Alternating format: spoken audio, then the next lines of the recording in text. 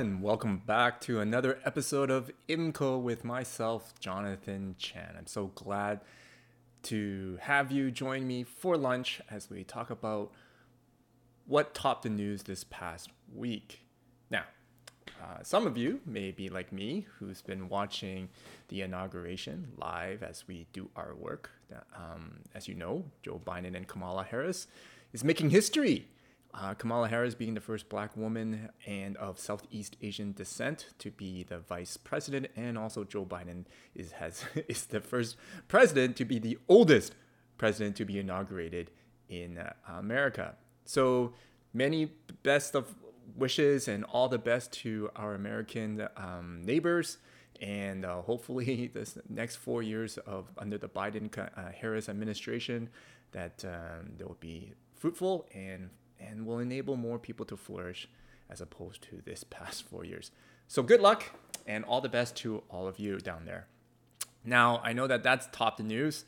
I know it topped my radio news this morning, but we want to go more local, right? I think we strayed away from it a little bit last week. So let's go back and focus on what topped the news locally in Vancouver.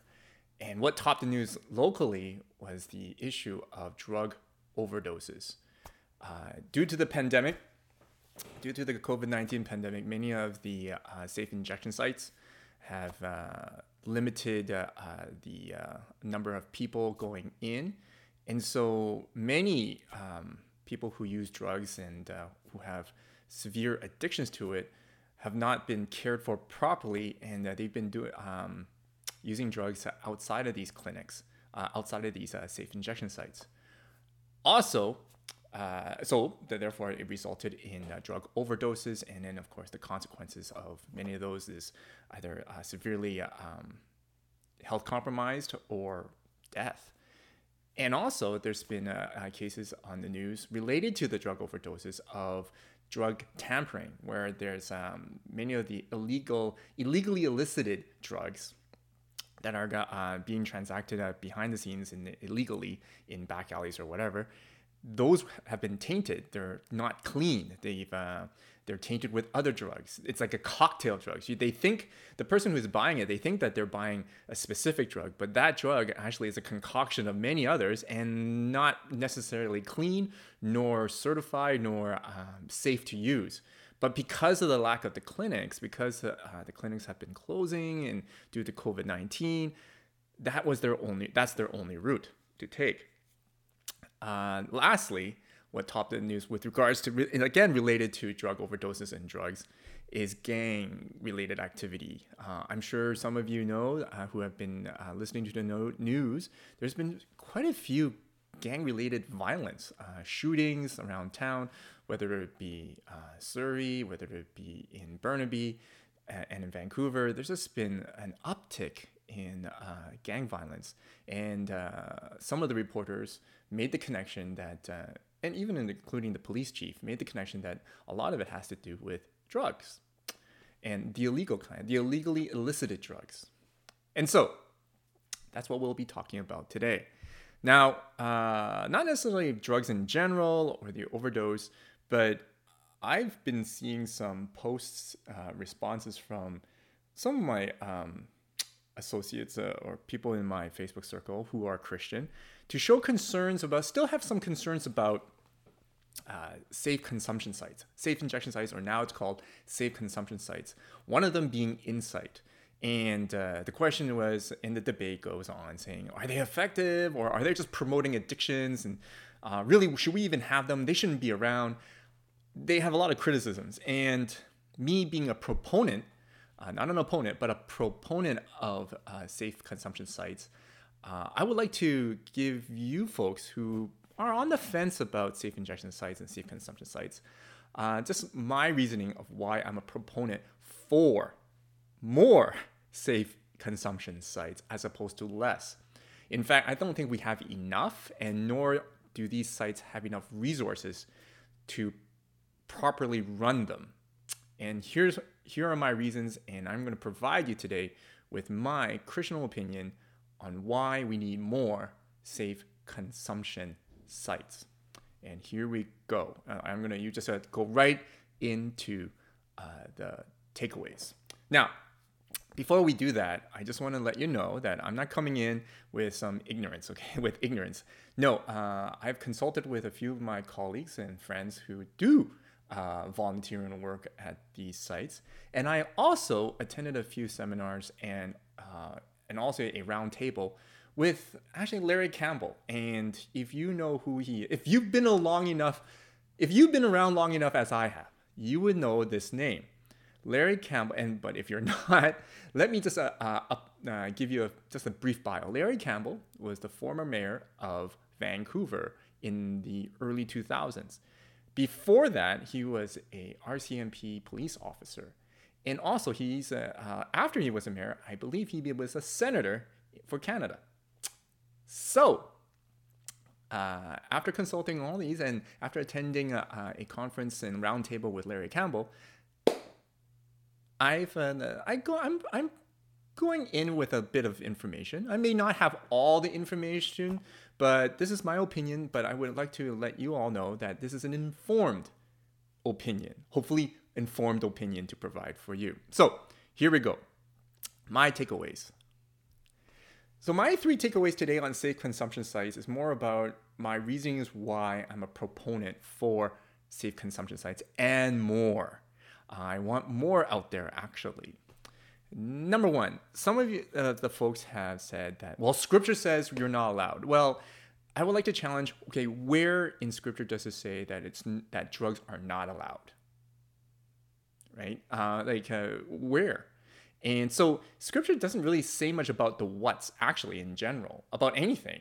It's not about the what is not allowed or what is allowed and what is not allowed.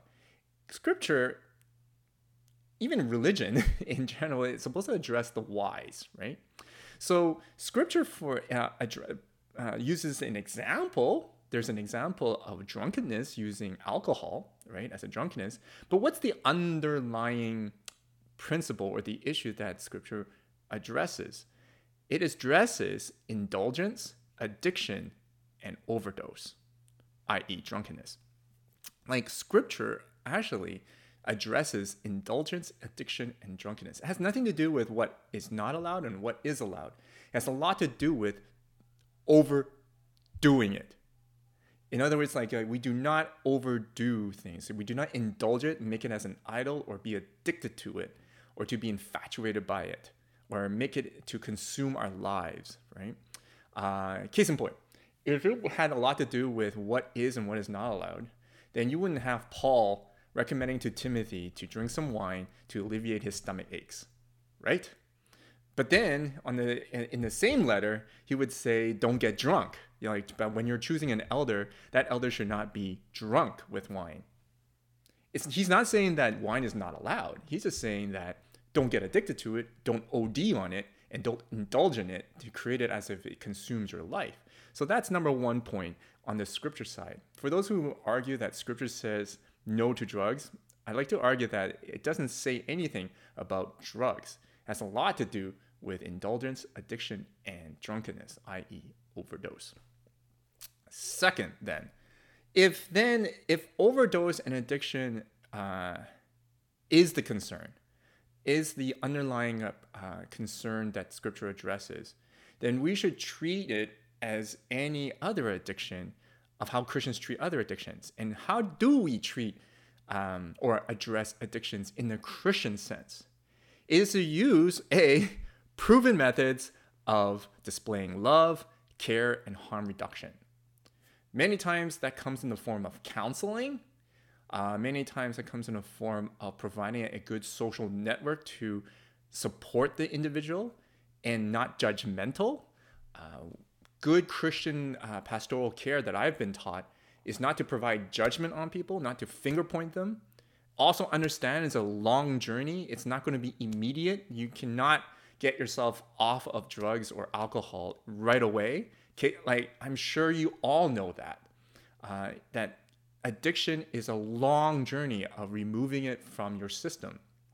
We're humans. We have a force of habit. And so habits are hard to break. It takes a long journey, but a journey with social network, social care, and a community that's connected to provide that love and care practically. So it could be in the form of counseling, along with a social network, along with caregivers, along with a community that surrounds them, with, like such as family, colleagues, etc. That's how Christians address addiction. And therefore, because I say that, because of this, the way we treat addiction, we should treat drug addiction as well the same way, knowing full well that completely removing the drug off of a person is not the answer, because that's not going to help. It's not going to work. We know that. You cannot just remove a drug or alcohol away from the person and think that that's going to solve the problem. It's not. In fact, it's going to exacerbate the problem. And so, saying that then, I would like to move to point number 3 then. If a Christian approach to treat addictions is to use proven methods of displaying love, care, and harm reduction, and to provide a social network and also the professionals to help them support people to free themselves of addiction, to journey with them in this long journey to free them from this addiction. That's where Insight and other safe consumption sites come in. These safe consumption sites, let me just update you on, for those who may not know what they entail. Some of us only know like what we think it is, oh, you're just giving drugs for free. No, it's not that. It's not just that. It's to provide them with a safe environment, to take them off the streets from harm, to not have to be, to not feel the stigma of fear, and so that they hide away in back alleys, in danger areas, and to be exploited by drug dealers, by illegal drug dealers, and to be in a safe space where there's professional caregivers, nurses, doctors, counselors, and a whole host of social services in that one site. So if they come in, not only do they have safe drugs to use, they are also encountering social support, a community, professional advice, and counseling. This is a place that will help them to journey them through to free them from drug addiction. Some of you may not have known that, but if you go inside, if you take a look at what's going on, that's what they do, and that's what they provide. In fact, Insight and these safe consumption sites, unfortunately, I would like to say, is exactly what the church is supposed to do, but they're not. And so we need Insight and safe consumption sites to do it, to do that job. And they're doing it well. And I would like to say that there's been many reports, many research papers saying that places like Insight and other safe consumption sites have been effective in helping people free from their addiction and get back on their feet and to feel better about themselves, to have a better self-esteem, to not fear the stigma of being judged so that they can live a fuller life and not be chained with drugs anymore. See, folks, it has nothing, we cannot say, we Christians have a very strong tendency to just use the absolute no. That's wrong. Can't do it, full stop, and then leave the person to their own devices, to their own capacities to figure it out themselves. That was my argument when it came to prostitution. Like, you can't just tell a sex worker to say, nope, full stop, can't do it, illegal, and then just leave them. And like, that's not going to help. Right? You have to provide a community and a place where they can feel safe so that they can get back on their feet, but with a proper social support, counseling, or whatever community that they need, professional advice to get back and to empower them to be able to live a fuller life. So with Insight and safe consumption sites, they do that. They do that job. Therefore, to conclude, I believe that we need more safe consumption sites, more around this city, more around these towns, in every district. We need more in places where it's not just downtown East Side, but various areas, because really drug use is everywhere. It's not just at downtown East Side. That is another issue, I think, and for another day. We tend to I'll just point to myself. Before I met Larry Campbell and met with a few of my colleagues who work in these areas, in this field, I always thought that, drug users are all from the downtown east side. That's completely wrong. Drug users could be right beside me, my neighbor, my relative, my family member, my loved ones, my child. So where do they get this support? They should be able to get the support in their community and not just have to go all the way to downtown in order to visit one of these safe injection sites or safe consumption sites. So therefore, I am a very big proponent, and I echo Larry Campbell as well, to have more safe injection sites. And I commend the mayor of Vancouver and the Vancouver Council to actually, recently I've heard that they are pushing forward for this because, let's face it, overdoses are real and it's going a lot faster in the wrong direction due to COVID-19. And if we had more safe consumption sites, then we wouldn't have that issue of overcrowding, of not being able to have enough manpower to facilitate these, to manage these sites. And so I commend the City of Vancouver and the council there, and I also commend our provincial government for getting behind the safe consumption sites and to figure out how we can increase the number and incorporate more sites into our communities. They are there to prevent harm, reduce harm, and provide a community, a professional community for individuals who have drug addiction so that they can enable them to be free from it and journey with them to be free. Well, that's it from me. Again, my name is Jonathan Chan of the Company of Disciples. I'm the executive director there. If you want to know more about what we do, visit www.companyofdisciples.com. Now, if you have any questions or you have concerns or you have your opinions and you want to talk back, feel free to do so. Visit my website at companyofdisciples.com and use the contact form. And once you send that form in, it goes directly to my email. And I promise you, I will respond to that. Now, I'm also the pastor at Crucible Church. And so if you are interested in visiting us one of those Sundays on Zoom, live, just visit our website or actually better yet, email at community@cruciblechurch.com. Again, it's community@cruciblechurch.com, and they will email you the Zoom coordinates for each Sunday, or for the Sunday that you would be attending our worship service. Till next time, till next Wednesday, have a blessed week.